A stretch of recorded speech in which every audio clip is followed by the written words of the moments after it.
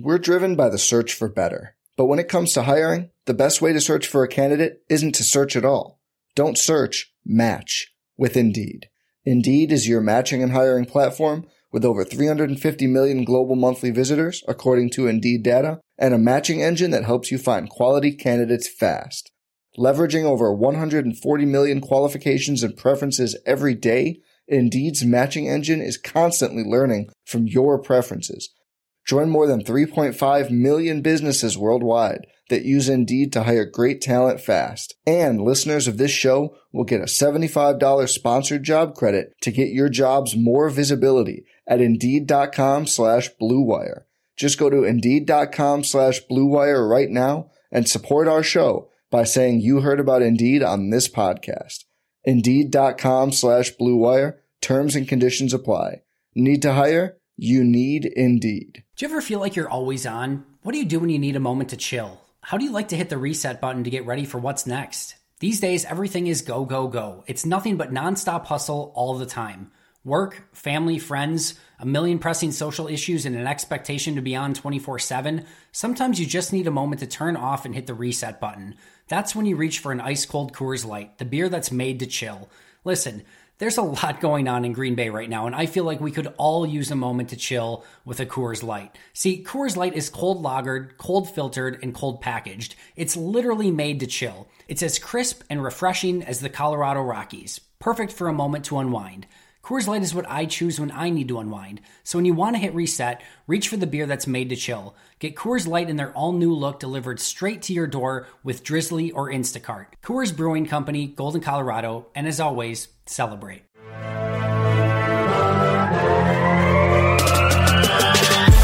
"20 minutes a day, 365 days a year. This is the Pack-A-Day Podcast.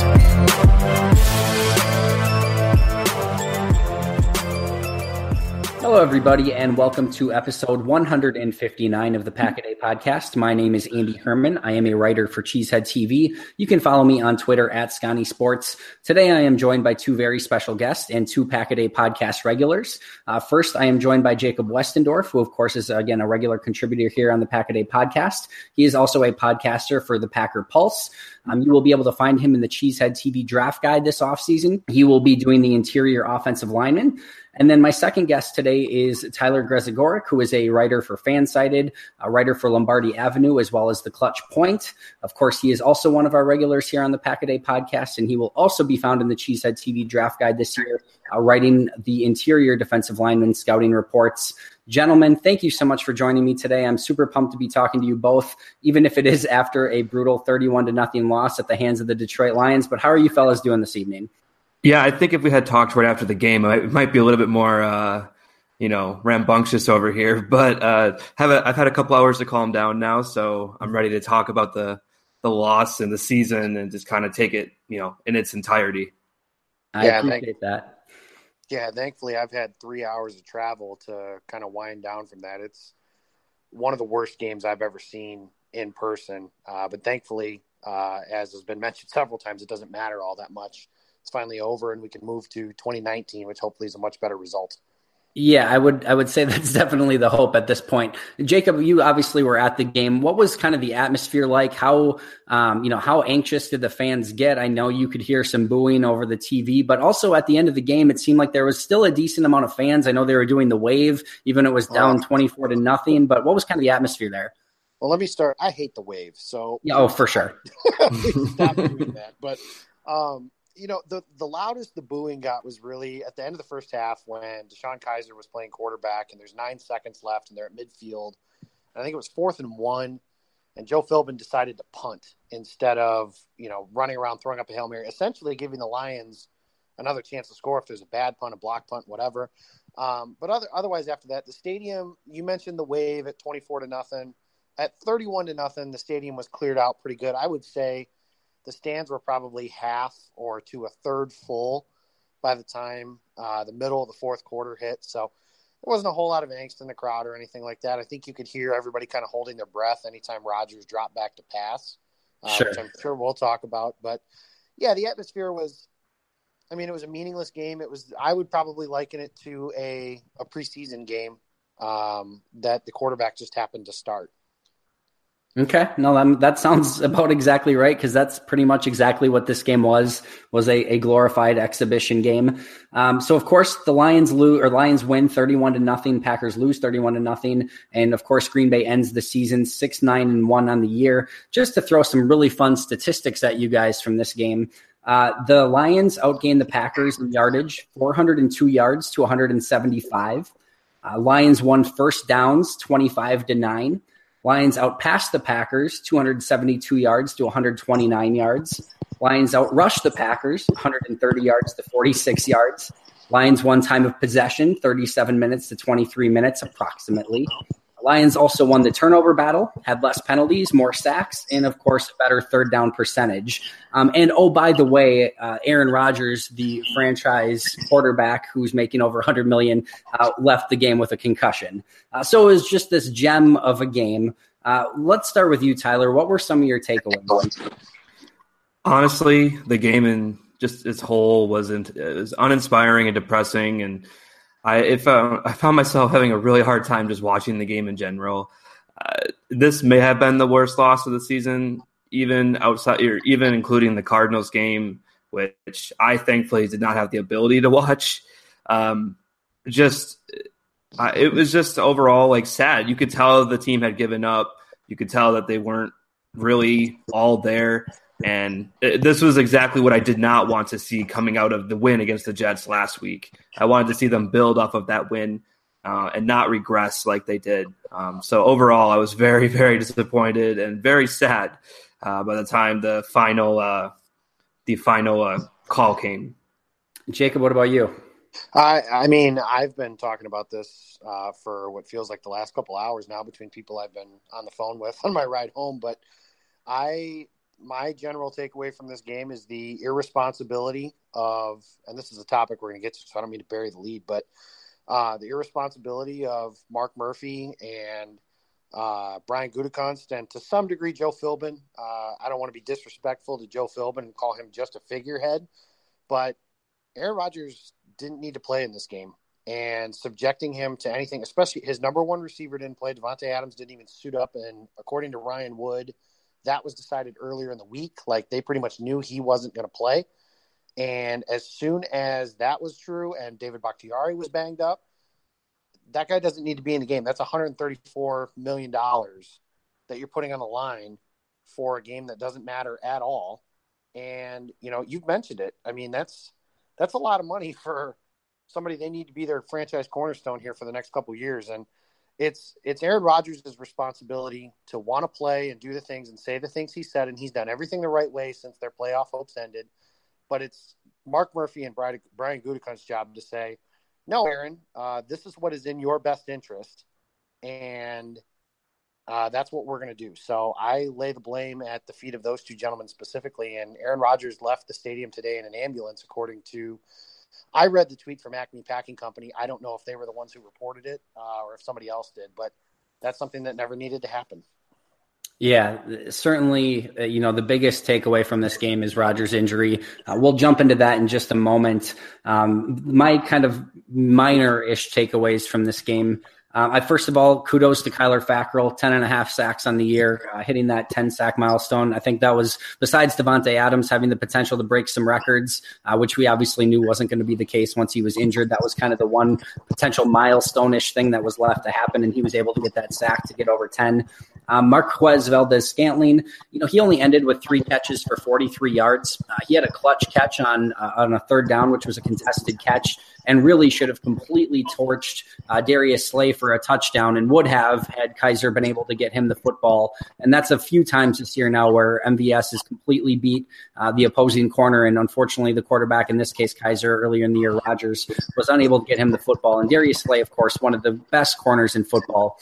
So for him to torch him off the line, get that separation, it's unfortunate that Kaiser couldn't pay that off, because that was a great play. I think had the quarterback play been a little bit better, MVS would have had a pretty impressive game. I think this is, and we'll touch base on the coaches in just a little bit in a moment, but I think we can officially say, at least in my opinion, that this is the end of the Joe Philbin era. He went 2-2, and I personally don't think he ever had a realistic shot at this job. I guess maybe with the caveat of if he somehow went 4-0 and the Packers made the playoffs somehow, then maybe, and they made a run, maybe he would have been given a chance to continue that next year. But outside of something crazy, I don't think he ever really had a chance at it. And I think today's loss certainly cemented that. And then last but not least, of course, with another Ron Zook special, the fake special teams play for the Lions where they faked the field goal through an easy touchdown where no one was even covering him on the play. The level of special teams on this team all season long was beyond a joke, and certainly one of the biggest, maybe not the biggest reasons, but a huge contributing factor as to why this team is 6-9-1. Any thoughts on that, guys? Well, if you follow me on Twitter, absolutely. you know exactly how I feel about Ron Zook. Yeah, your Twitter handle has Fire Ron Zook, I think, exactly in it, correct? Yes, exactly. I can't stand the fact that he's still on this Packers staff. I don't know what they're waiting for, because if they carry him into 2019, that is just a huge disservice to the 2019 team already. I don't know what they're waiting for. It's inevitable to me, and I'm just kind of waiting for it to happen. But I'm just waiting. So, yeah, absolutely. Jacob, any last thoughts on your takeaways from the game? Yeah, for Ron Zook specifically, I mean, this is a guy who was hired with no qualifications whatsoever to be a special teams coach. I am from Illinois. I know he was the coach for this state's university, and that was horrible. He wasn't a good coach at Florida. And it really hit, I mean, the Packers special teams seem to always find a way to hit a new low. Last week I was like, okay, they gave up a 100-yard kick return for a touchdown. Nobody does that anymore because nobody returns kickoffs anymore. They found a way to do it, and they still found a way to hit a new low today because not only did Matt Prater throw a touchdown pass against them, nobody even knew he was out there. And there's a picture that surfaced of Ron Zook standing there with his arms crossed, like he has no idea what's going on the course of a play. And there was somebody people in the stands were pointing out that there's somebody standing over here wide open. So that was embarrassing to epic proportions. And it's not the first time, and hopefully it is the last time that Ron Zook's able to do that to this special teams unit. Yeah, I think the Ron Zook era is officially over. I think it's very safe to say that unequivocally, and thankfully so. It probably lasted longer than it ever should have. It probably never should have started in the first place. All right, so Jacob, you jumped into this already, which is a great thing. I think this is the major topic of discussion that pretty much everyone's going to be talking about, has been talking about, and will continue to talk about probably for the next few days here. And that's should Aaron Rodgers have played in this game. Of course, he leaves with a concussion. He has some history of concussions. He's got 2 concussions, although they were back in 2010. They did previously have to fit him for different helmets and things because there was some concern about the concussions that he was taking, and he hasn't officially had any until today, since 2010. But this is, of course, a major issue, the fact that he's taking head injuries in a game that, again, is a glorified exhibition game. I have been talking with people for, a couple weeks now as to whether or not Aaron Rodgers should be playing in this game. Of course, there is the question of quote unquote tanking. The idea of better draft picks comes up and a better schedule next year. There's all of these things that kind of go into it. But Tyler, I'm going to start with you. Where do you start? Where do you kind of fall in this idea of whether or not Aaron Rodgers should have been playing specifically in this game, but kind of in the Jets game as well? Well, I think, we, Jacob and I actually talked about this following the Jets game. The week leading up to it, I didn't feel as though Rodgers had any part or should have had any part of that game. He had all the comments about leadership and he has to lead from the front. And I completely agree with that mentality and that idea. And I think Jacob put it really well when he said that that's Rodgers' responsibility. That's what he needs to do. And that's what he did. He did nothing wrong here. The coaches needed to be the ones to step in and say, hey, for the longevity of this franchise, for your long-term longevity or long-term health, rather, you should not be playing in these final games. We're too banged up on the offensive line. Your receivers are injured. Like, we're going to sit these other guys that are on the same, level of importance to us, i.e. Devontae Adams. You should not be playing in this game or games. And I do believe it was a little irresponsible, the coaching staff, and it falls back on Brian Gutekunst and Mark Murphy a little bit too, to kind of not step in and say something. They want to have that division and that communication element between them, but at some point they do need to step up and, take control if they don't feel like Philbin is making the right calls. So just to keep it short, I don't feel like he should have played, and now there could be long-term repercussions when you talk about the severity of this possible concussion. And Jacob, I think we could probably glean from your comment earlier. You don't believe he should have been playing. Obviously one, is that the case? And then two, do you feel that was the same last week against the Jets as well, or was it just this week that you think he should have sat down? No, I think he should have sat both games. They did the same exact thing last year. They lose to Carolina and the season's over, and they sit Rodgers down. And I don't see why this year was any different. I mean, I know last year he had the collarbone injury, but I mean, they really. Everything that's come out since then, you can pretty much believe that they said he had a setback to avoid them from getting in trouble because they put him on injured reserve. And obviously the rules state that if they put a player on injured reserve that doesn't belong there, essentially, that they have to release that player. The NFL was never going to make them do that. But I think that this year, he should have ceded control of the offense, if you will, to DeShone Kizer for these last two games. I do wonder if that's something they would have done had they not been 0-for on the road. But since they weren't, I don't know. I don't know who was calling the shots here, but Mark Murphy and Brian Gutekunst, again, I mentioned it earlier. I think they did a disservice to the franchise by not putting Rodgers in check here because, like you said, Tyler said it. We've all kind of said it. Rodgers' job is to want to play and to play 16 games. That's what they pay him to do. It's the front office and the organization's job as a whole to keep him safe, and they didn't do that. So, no, he shouldn't have played either of these last two games. And that's not tanking for draft position either, because we've talked about that before. It's just keeping the long-term interest of the franchise at the front of the spectrum here.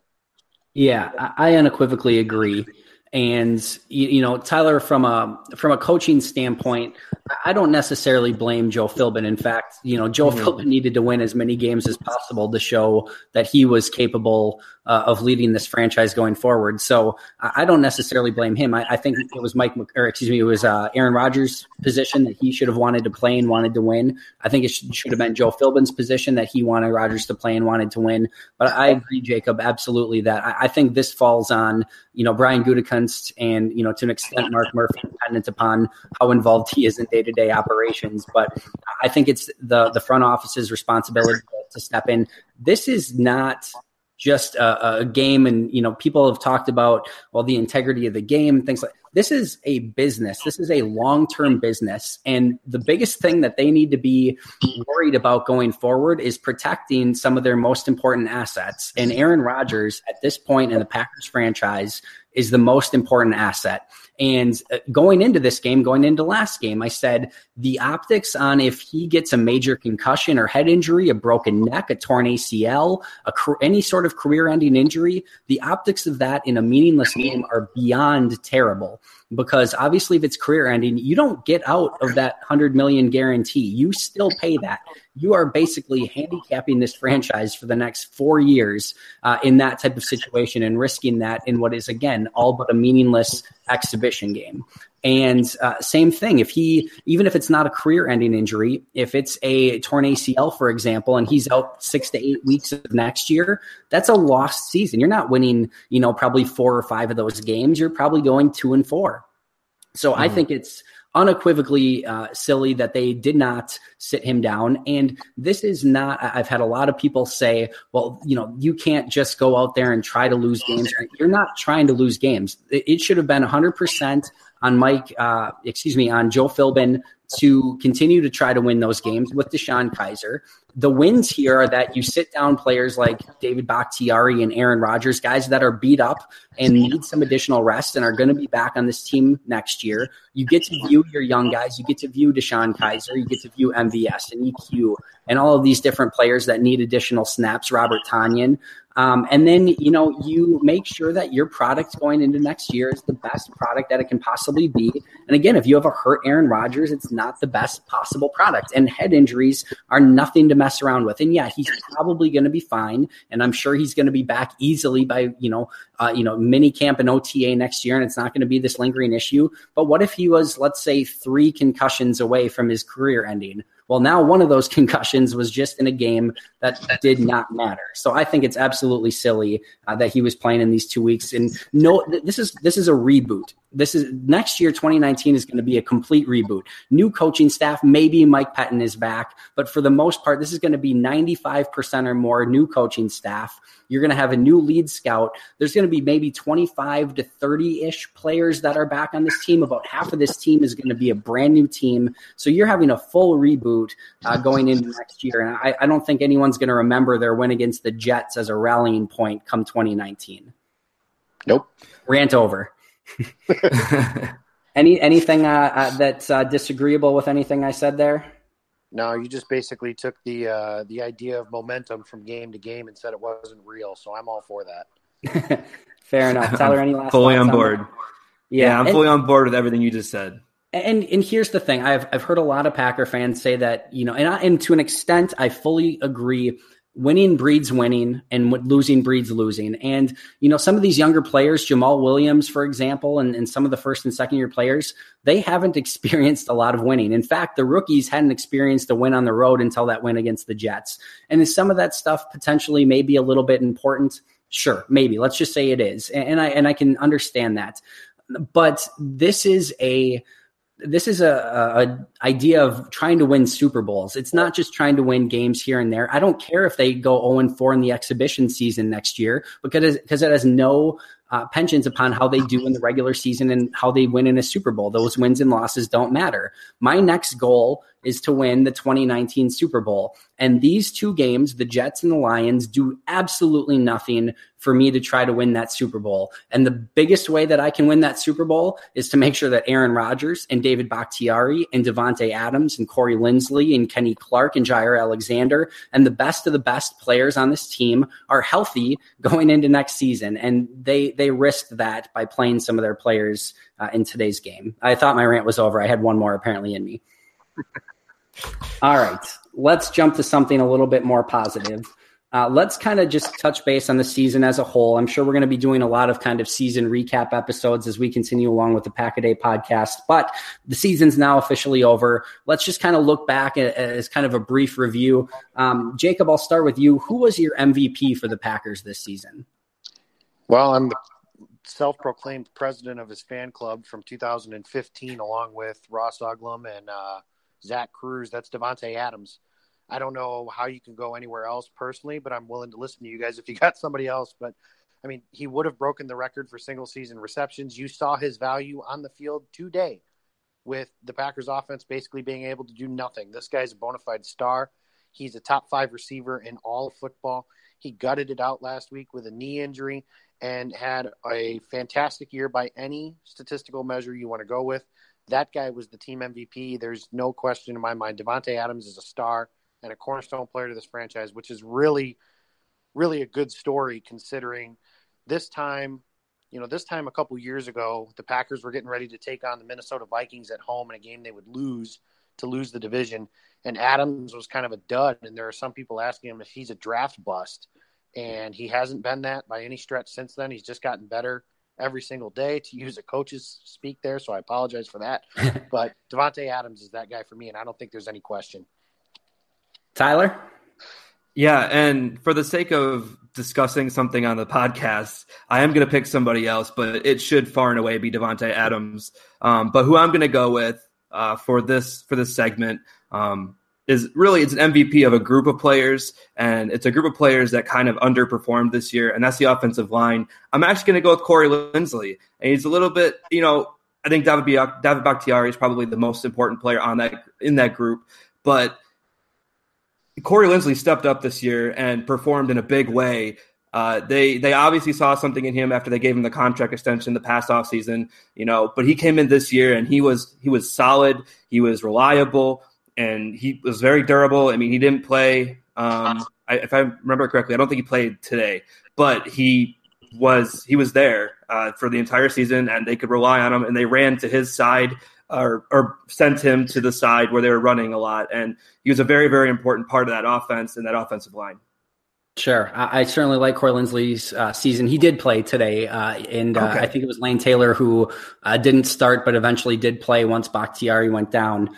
And I certainly think he had a really nice season. And like you said, Tyler, for the sake of discussion, we could go a couple different places here, but I think we're kind of all on the same page that this was Davante Adams' season. And For a long time, we would ask as Packer fans, what would some of these receivers look like if they didn't have Aaron Rodgers or Brett Favre throwing them the football? Well, for me this year, I started to kind of ask the question, what would this team, and kind of specifically, what would Aaron Rodgers look like if they didn't have Davante Adams to throw the football to?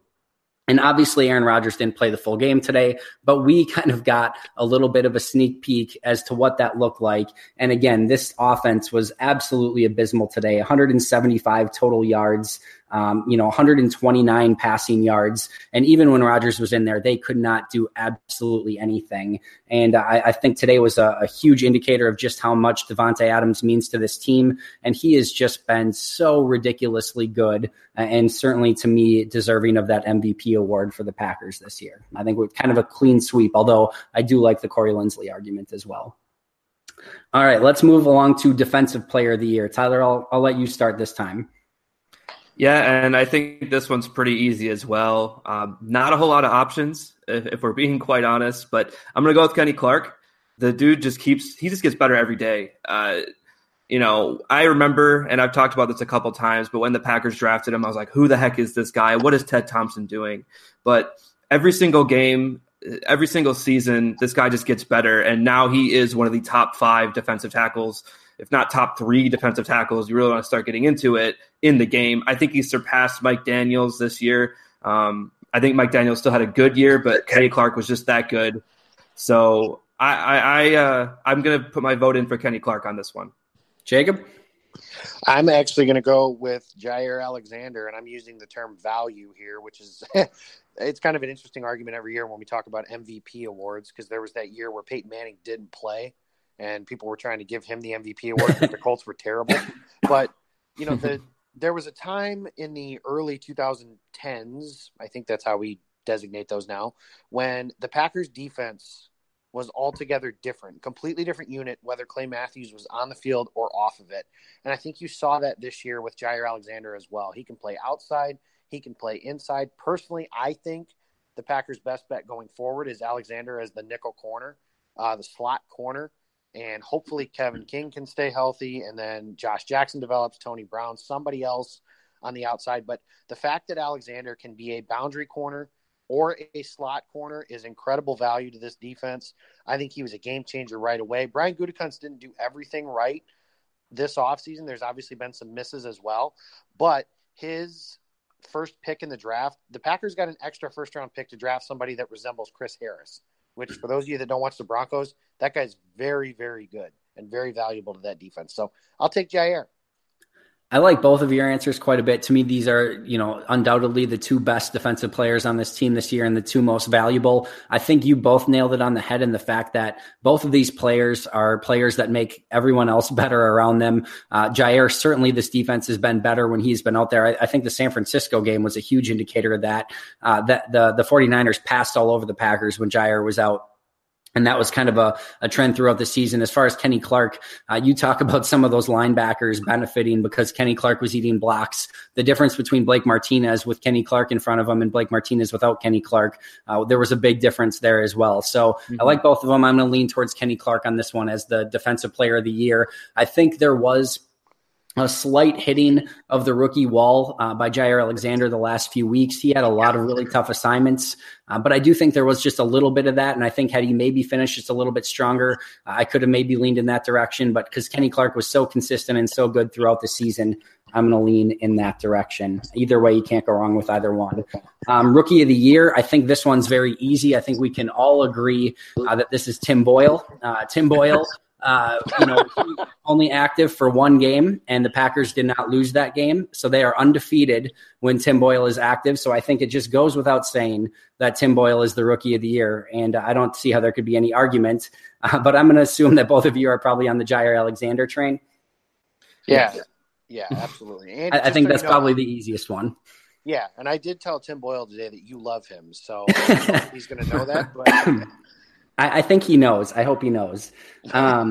Jair Alexander, phenomenal rookie season. Getting him plus a first-round pick in the first round last year, as you mentioned, Jacob, a huge steal and certainly something that they can build on going forward. And I think he has the opportunity to be a major cornerstone for this franchise. So great season for him. Tyler, I'm going to start with you on this one. Biggest disappointment. There are so many different ways I could go with this. There's the preseason heroes, Oren Burks, Josh Jackson. I expected more of the safety group, but I'm going to go with the offensive line.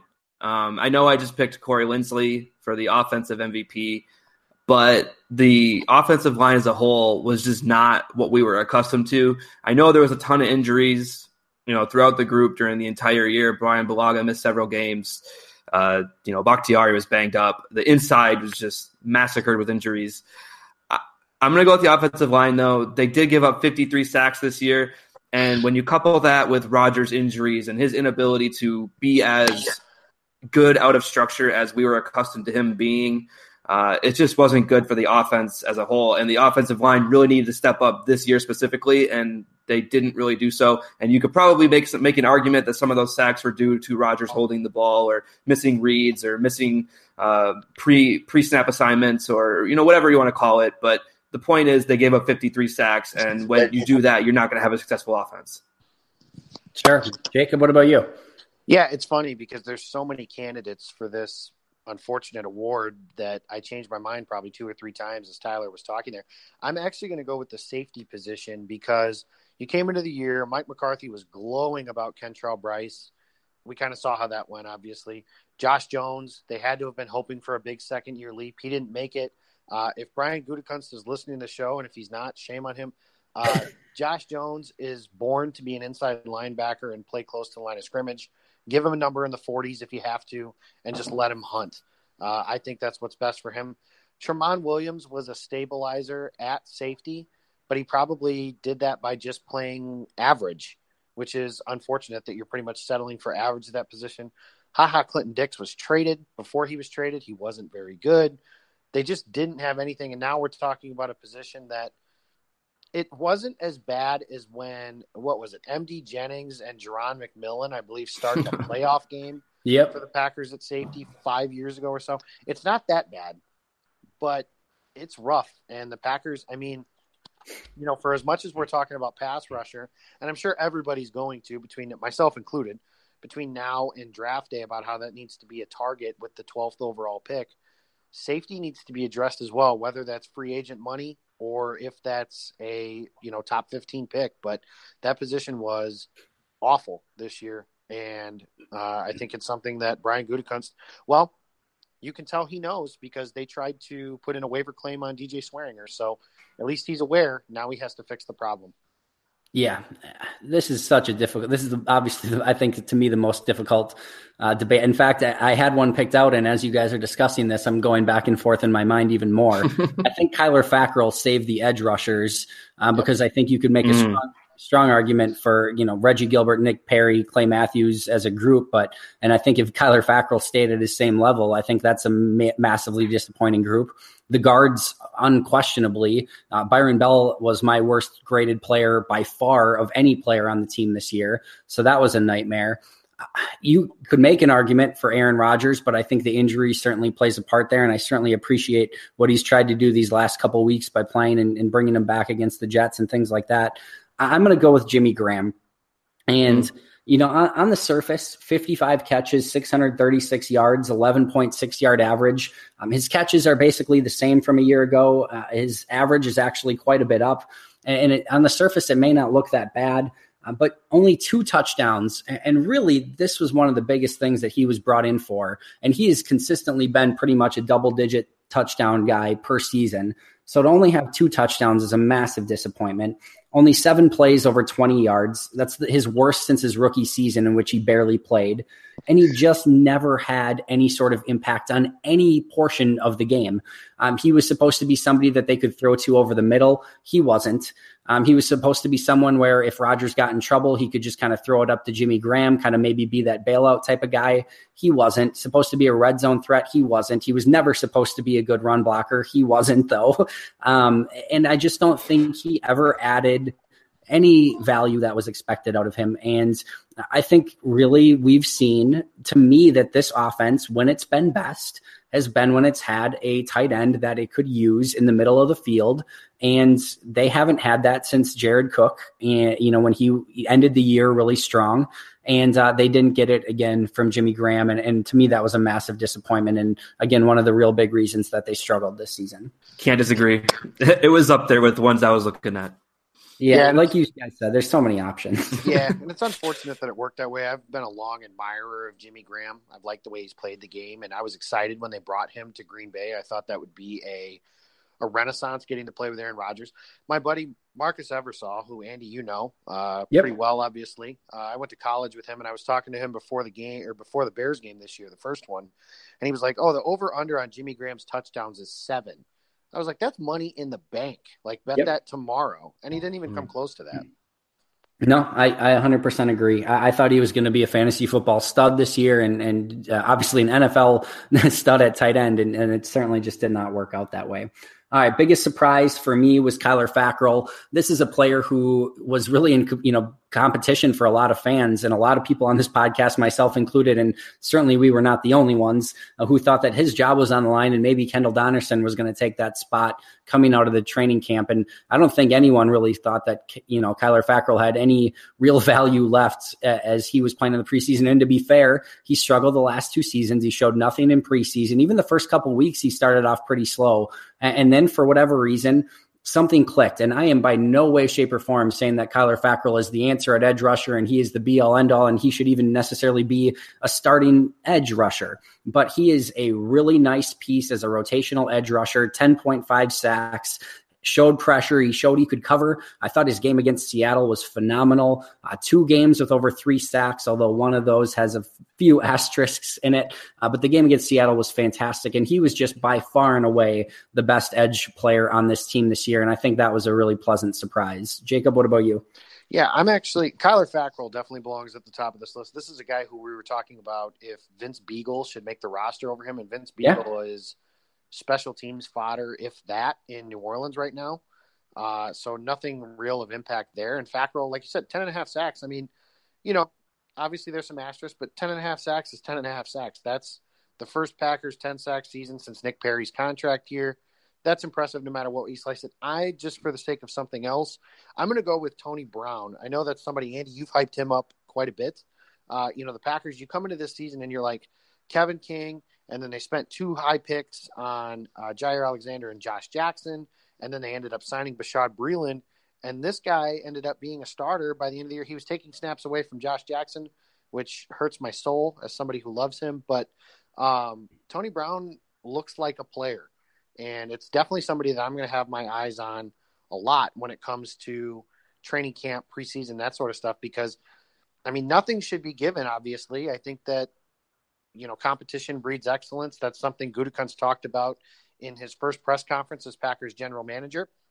And I think that's something that I'm not saying Tony Brown should be the starter opposite of, Kevin King or Jair Alexander, but he certainly should be in the conversation of somebody who gets reps with the number ones.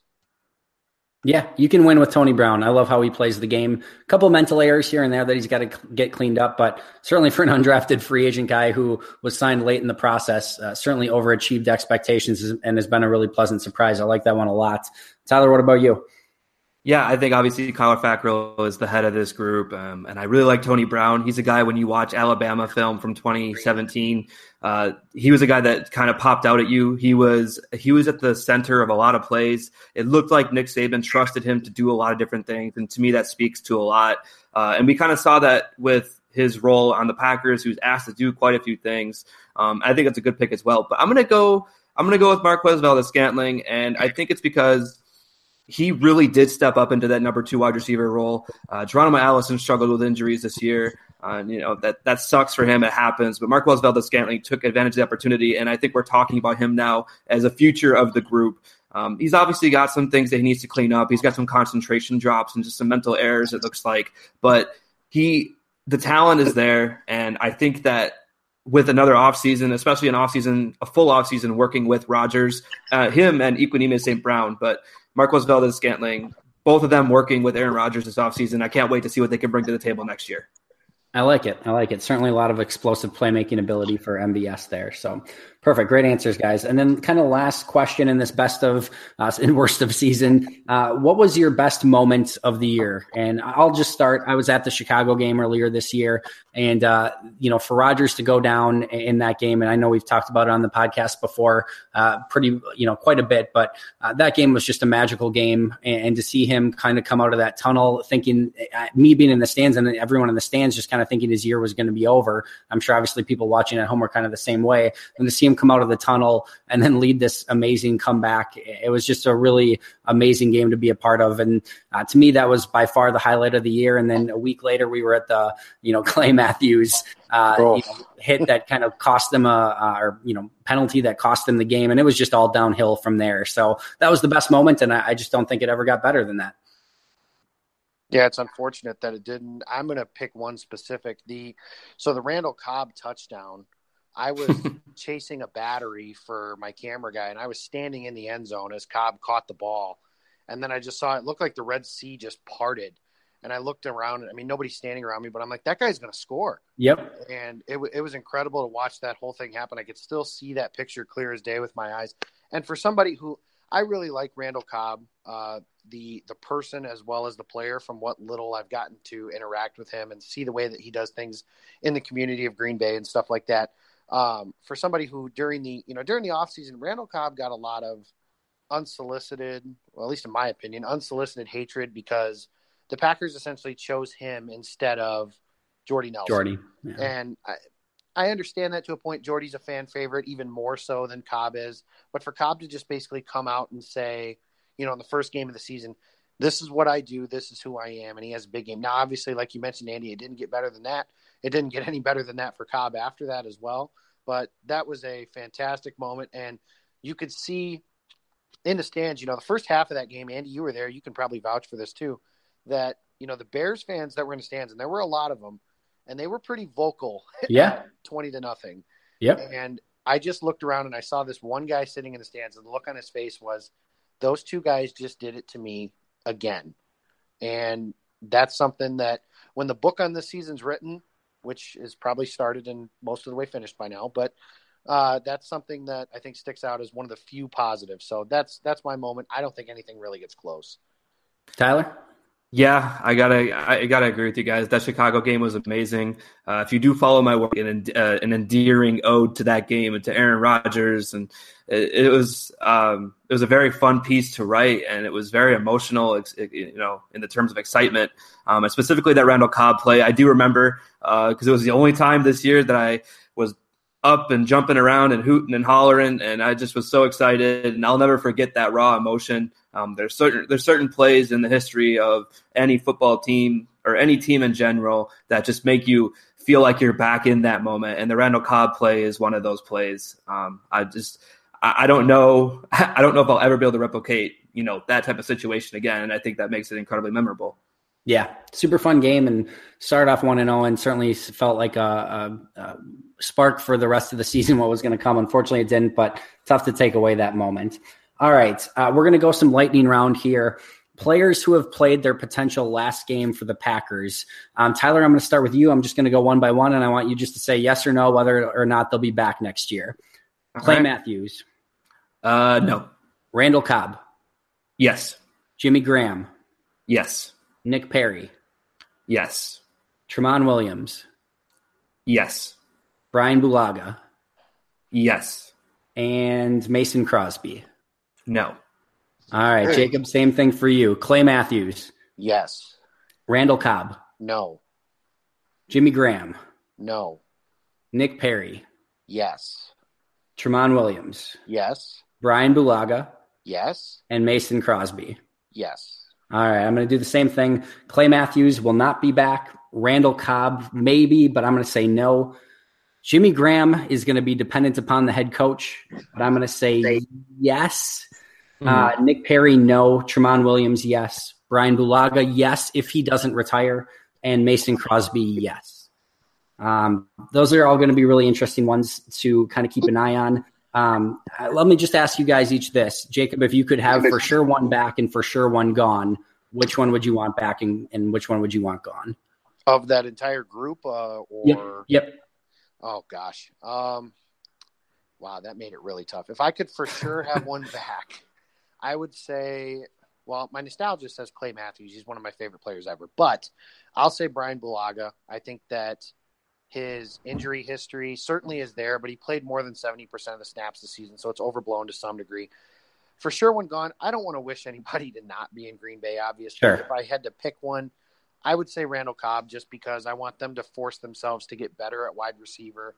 I would like to add some high-end talent to that position, and I don't think you can do that if you just keep bringing – because if you do that, if you bring Cobb back, then you're basically saying, okay, Cobb's going to start, Adams is going to start, and we really have one open position, and one of those three young guys has to win one job, and then they probably don't add a receiver early-ish in the draft, and I would like them to do that. So I'll say Bulaga to come back and Cobb to leave.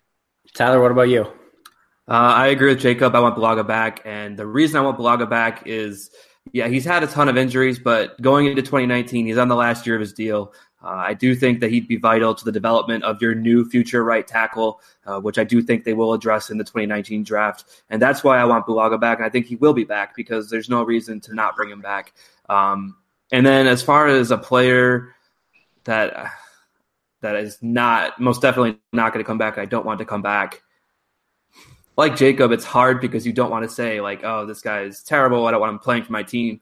But if I'm looking at the long-term cohesiveness and chemistry of this team, I did say he was going to be back, Jimmy Graham, but I'm going to say Jimmy Graham for this because I do feel like when he's on the field, if he is not being that mismatch that he is supposed to be due to his athleticism and his size, then he's a little bit of a what's the word? Liability. Basically, liability. Thank you.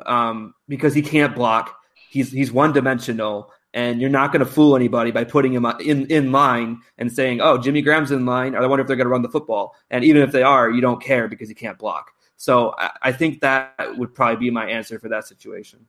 Fair enough. I'm also going to say Brian Bulaga back. I'm going to say Nick Perry gone. I just think he hasn't shown that he's been able to stay healthy enough. And I think he had one good end of the season at one point and, in a contract year, and pretty much since then hasn't done what Green Bay expected them to do. I think if you kind of look at the contract numbers, yes, they take a hit next year, but it's the lesser of all evils when you look at his contract going forward. So that would be my pick there. We've started to get some coaching rumors so far already. Of course, we know that they've interviewed Jim Caldwell and Chuck Pagano already. Rumor today, or I guess not even rumor necessarily, the word came out today that Pat Fitzgerald is expected to interview for the position, head coach in Northwestern. And then it was also announced by the Patriots beat writer Jim McBride that the Packers are expected to request permission to interview Josh McDaniels and Brian Flores. We have all offseason, or at least the next couple of weeks, you would think, to talk about the head coaching position. But who, just at the top of your head, what are your kind of thoughts on these rumors, and who's kind of your top candidate at the moment? And Jacob, we'll start with you. Well, as I tweeted it out earlier myself, so I would like to think I broke the story, but I know I didn't. I'm not nearly important enough for that. But I did tweet that somebody inside the stadium told me today that Aaron Rodgers' preferred choice as the head coach is Josh McDaniels. Now, take that for what you will. It's not like Mark Murphy told me that. Just somebody I've gotten to know over the years, but he has told me some decent stuff in the past. He told me Ted Thompson wouldn't be back after last season ended. So I trust him to some degree on that. As far as the rumors that you brought up go, Chuck Pagano, Jim Caldwell, those guys don't move the needle at all for me. I honestly think that if they hired either one of those guys, I would be very disappointed, just because the Packers, it's the best head coaching opening in the NFL. It's a rare job that almost never comes open. And you're settling for two retreads that, quite frankly, have never been successful when they've been a NFL head coach, save for Jim Caldwell, but that was almost entirely because of Peyton Manning, at least in my opinion. Pat Fitzgerald, I'm sure Pat Fitzgerald's a fine coach. I watch Big Ten football. I'm a Michigan fan, so I watch Northwestern play relatively often. They've never been overly successful in the Big Ten. Now, some of that's because they're Northwestern. They're not Ohio State, they're not Michigan, they're not Wisconsin, they're not Michigan State. I understand that. But that would feel the way I explained it to somebody earlier was, if this was, I coach youth baseball. If this was a youth baseball team, Mark Murphy's the head coach. And this is like batting his son clean up and playing him at shortstop if he hires Pat Fitzgerald, in my opinion. I just think that in order to lure Pat Fitzgerald from Northwestern, you're going to have to give him a boatload of money to entice him. And Pat Fitzgerald isn't the coach that you do that for. You do that for if you decide you want to hire Nick Saban. And I'm not suggesting that they do that, but if you decide you want to hire Nick Saban, that's somebody at least I could say, okay, I understand why they gave him $11 million a season to do that. Pat Fitzgerald's not the guy like that. I have stated I don't have a specific guy just because I don't know how people interview. I don't know, unless you're in that room, it's really hard to have a specific guy who hasn't, unless he's been an NFL head coach before. Obviously, if Bill Belichick said he wanted to come to Green Bay, I would know right away that he's a very good coach. I've said that my preference is an offensive coach who's younger and invested in analytics, so he's going to go for it on fourth down. He's going to, play the percentages on going for two, stuff like that, just to have that information in his head. Maybe that means Lincoln Riley. Maybe that means, I've said I don't want Josh McDaniels, but maybe that means somebody like that.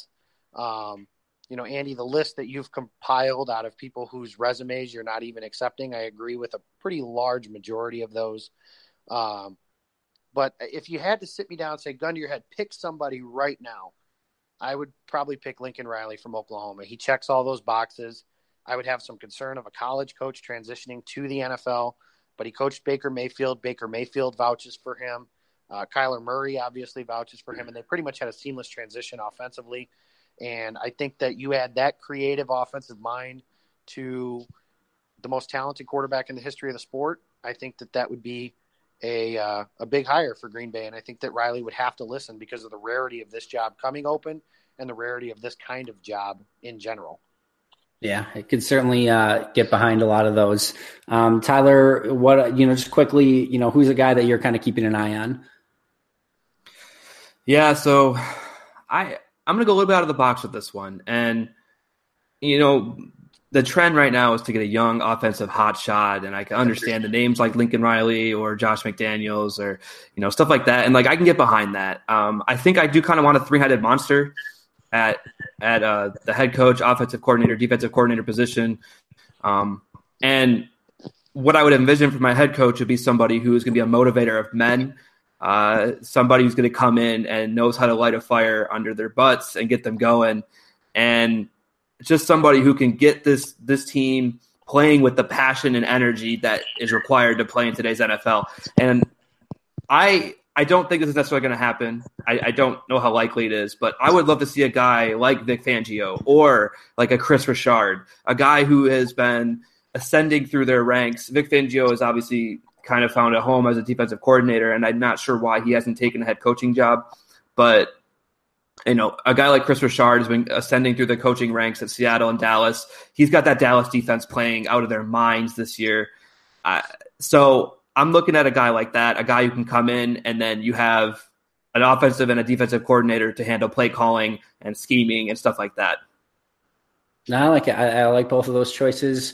Both of those are on my, I'm okay with type of list, but I could certainly, get behind, I think, either of those choices. For me, and I tweeted this out today, when I look at amazing or great coaching candidates in this list, I can't find any. And I've been looking at all of these, potential coaches really, really hard. And I think all of them have flaws. And I think there's inherent risk with pretty much every single one of them. So Green Bay's obviously going to have to do their due diligence. There's a few that have piqued my interest: Eric Bieniemy, Matt LaFleur, Lincoln Riley, Adam Gase, Brian Flores. Of course, that would be if Gase actually is let go in Miami. I'm excited but nervous about Josh McDaniels. To me, Josh McDaniels would either be an A or an F. And I'd be excited that it could be an A.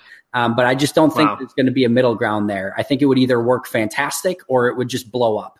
And I would be excited because I think I don't know that that's necessarily the wrong way to go. If you're going to take a chance with the last few years of Aaron Rodgers, you know what? Give me the chance for it to be the best. And I think that potentially the best case scenario would be with Josh McDaniels. So I'd be nervous, but I'd be excited. And then, a couple others that I'd be okay with: Vic Fangio, Pat Fitzgerald, Zach Taylor, Dave Tube, Matt Campbell. Those are kind of the people who are on my list, but I don't love any of them. Kind of one that keeps coming back to me and is growing on me more and more as days go on is Eric Bieniemy. But I think his coordinator choices would be huge. I think his interview would be huge. And again, I just don't have an amazing feel for any of these guys, but I like what Eric Bieniemy would potentially bring to the table. We're running super long here, so I want to kind of wrap things up really, really quick. And that's okay. We've got a lot to talk about. Hey, I haven't been on in 3 weeks. I had a gallbladder out, so I have some things to talk about today. It's all right. The 2019 schedule has been set. Their home games will be against the Bears, the Lions, the Vikings, of course, and then the Redskins and Eagles from the NFC East, the Broncos, Panthers, and Raiders. And then the away games will be the Bears, Lions, and Vikings, Giants and Cowboys from the NFC East, Chiefs and Chargers from the AFC West, and then the 49ers from the AFC West. So Chiefs, Chargers, Cowboys on the road. Those are going to be some tough games. Obviously, Vikings and Bears should be tough as well. Certainly some really tough games on the schedule. Anything that stood out to you with those games really quickly?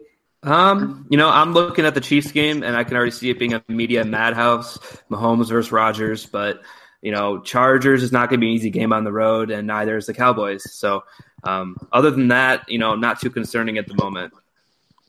Yeah, Mahomes Rodgers should be fun. Mm-hmm. I think that's probably the one that sticks out the most. We also kind of learned a little bit more about where the Packers will pick in the draft. They will for sure pick number 12, obviously, unless they move the pick, but they will have the 12th pick in the draft. The Saints pick will either be 28th, 30th, 31st, or 32nd. So they've got 4 different options dependent upon where the Saints finish in the postseason. And then they'll obviously have pick 44 in the second round. So 3 top 50 picks. This is obviously going to be a huge draft. I'm not necessarily looking for names yet. I know we're really early in the process, but really quickly, Tyler, I'll start with you. Yeah, so with the 12th pick, I was kind of counting it out today, and to my surprise, it looks like there could be 6 possible QB needy teams in front of them, and I know that seems like a lot, and I was really surprised, so I had to go back through it again, but it looks like there could be 6 QB needy teams, so if the Packers are walking away from the draft with a guy like Quinnen Williams or Jonah Williams or, Josh Allen, Deontay Thompson, the safety, there's a number of players that I would be satisfied for the Packers to get at the 12th spot. Obviously, there's not going to be 6 quarterbacks that go in the top 11 picks. That's just not going to happen. But the free agent market for quarterbacks is weak this year, and the draft is pretty weak as well. So it's going to be very interesting to watch, but I think that's going to be the key to the Packers draft is kind of the QB market as a whole. Jacob? Well, Tyler, you did a pretty good job of killing anybody from reading Andy's section on quarterbacks in the draft guide. So good job there. But, yeah. If you want, I've given this rant before. I'll do it very quickly. The Packers have made 3 significant additions to their pass rushing room since 2011. They drafted Nick Perry in the first round. They signed Julius Peppers, and they drafted Kyler Fackrell with a top 100 pick. Some have told me about Dayton Jones. The reason I don't count that is because he was drafted as a defensive lineman, and then eventually moved to the outside, which was strange for a lot of different reasons. But to me, I don't want to lock myself into one position, obviously, but it is December 30th. So, a lot's going to change between now and draft day when it actually hits. But to me, I think the Packers, Tyler, I think we talked about this last week, but they've got to come out of this offseason with at least one some combination of one veteran and 2 rookies, or 2 veterans and a rookie, but they have to completely overhaul that pass rush room. I know that a lot was made of the Packers, their sack rate numbers and their pressure numbers and all that good stuff. The reality is, in the NFL, the reason, well, not the only reason, but the biggest reason the Chicago Bears defense is as good as it is because they can get pressure with 4 guys, and they have 7 guys back there to cover. And it's not just pressure. Their front 7 is vicious. And they send Akeem Hicks and Leonard Floyd and Khalil Mack at you, and away they go. Now, I'm not saying the Packers have to find Khalil Mack because, well, unless John Gruden has another generational player on his roster, players like that don't get traded. But they have to overhaul their pass rushing room, and they have to do significant – and I wouldn't be upset at all if they picked 2 pass rushers in the first round and went that route if the board falls appropriately. Yeah, I'm on board too. I think this is, at least at the preliminary reports coming from the draft, one of the strongest positions in the draft is going to be edge rusher. And Green Bay has a ton of need there, even if they bring back Perry and Clay and, anyone else they want to bring back. This is going to be a huge position of need where they start building towards the future. And I think that's definitely a position that they are going to be able to target early and often and really try to improve their pass rush and their defense as a whole, because a better pass rush on the outside is going to set up Daniels and Clark inside. It's going to set up their corners to get more interceptions and turnovers. It's going to set up their offense with better down and distances because they are forcing turnovers. When was the last time the Packers had forced a sack fumble? I mean, seriously, maybe there was one recent, but do you guys remember one? No. The first one that comes to mind is Matthews had one in that Giants wild card game a couple years ago, and that was kind of weird because nobody really knew what was going on. But that's the first one that came to my mind, and that was 2 full seasons ago. Yeah, there's not one that certainly comes to the top of my mind, and I'm sure there's probably one, and maybe the other team recovered or whatever, but I can't remember the last time this team had a sack fumble, and even if there were a couple out there, obviously it's not something that happens quite regularly, so it's a position that needs addressing, and I think it can make really this whole team better, because again, those turnovers can lead to better downs and distances and better field position for the offense as well. Really, really, really quickly, who wins the Super Bowl? Jacob, I'll start with you. Saints over Patriots. All right.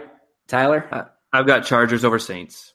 All right. I'm going to go with the Saints winning the Super Bowl. I don't know who they're going to win against. I'll say Chiefs. But I think there's a lot of flaws with the teams out there, and I think it's going to be a really interesting playoffs. Unfortunately, I would not rule out the Bears. I think their defense is playing phenomenal, and I think they're going to be a really tough out for a lot of teams. Hopefully they go out in the first round. Really strange when they lose to the Eagles on Sunday. I'll love it.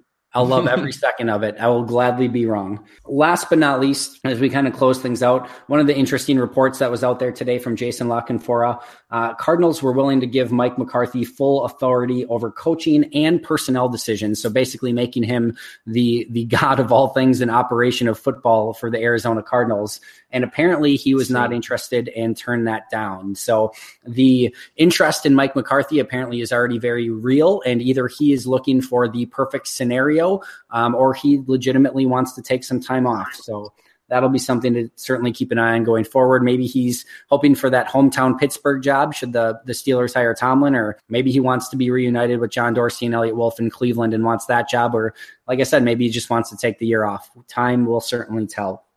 All right, fellas. Huge thank you to both of you for coming on today and helping me with this podcast. But more importantly, one of the main reasons I wanted to have you both on, you did a fantastic job while I was out with the gallbladder issues and the surgery. You guys completely ran everything while I was out. You updated Twitter. You posted everything. You downloaded everything. You guys just handled everything while I was out, and super, super appreciative of that. And certainly everything that you guys do for this team and for the podcast. You guys have been absolutely amazing.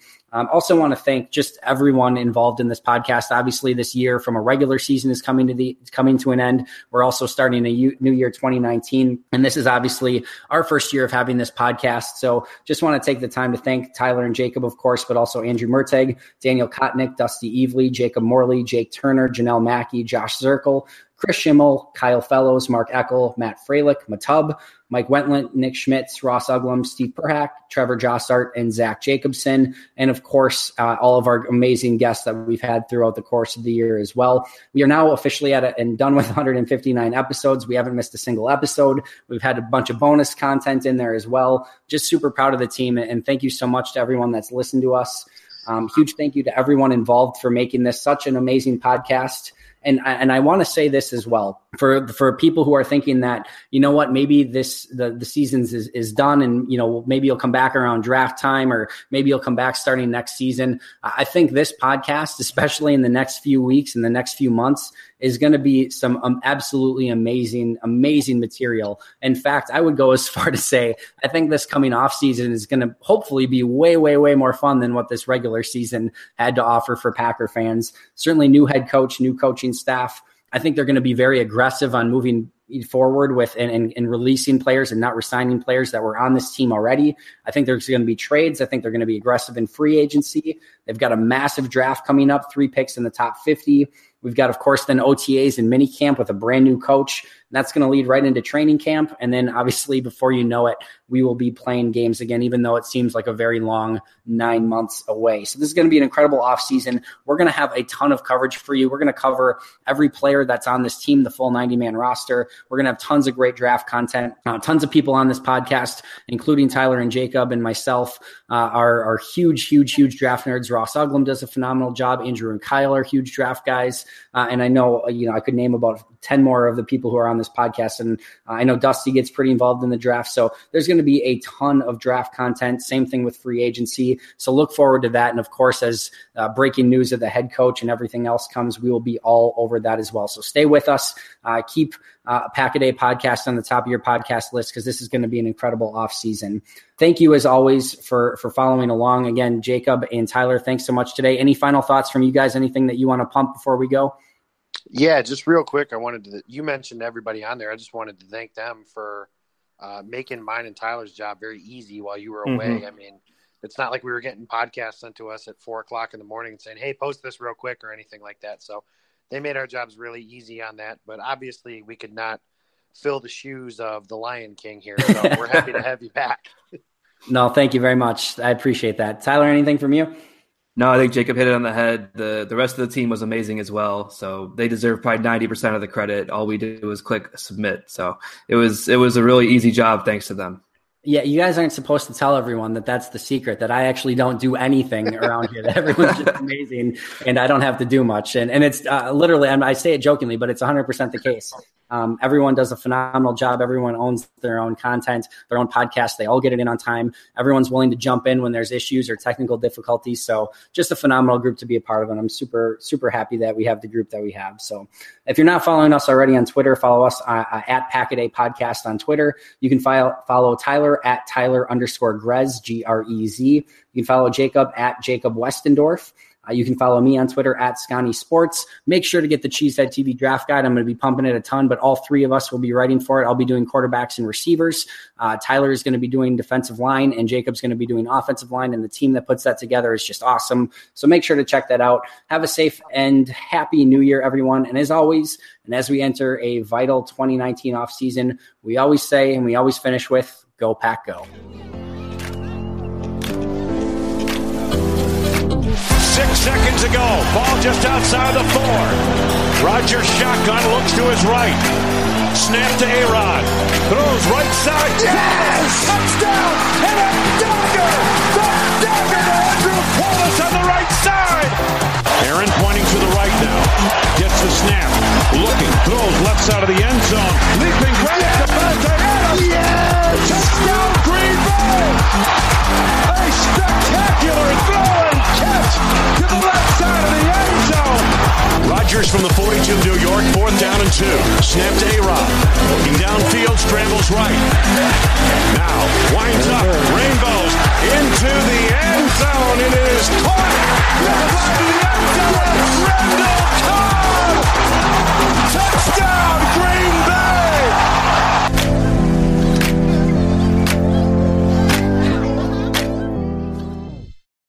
Join us today during the Jeep Celebration event. Right now, get 20% below MSRP for an average of $15,178 under MSRP on the purchase of a 2023 Jeep Grand Cherokee Overland 4xE or Summit 4xE. Not compatible with lease offers or with any other consumer incentive offers. $15,178 average based on 20% below average MSRP from all 2023 Grand Cherokee Overland 4xE and Summit 4xE models in dealer stock. Residency restrictions apply. Take retail delivery from dealer stock by 4/1. Jeep is a registered trademark.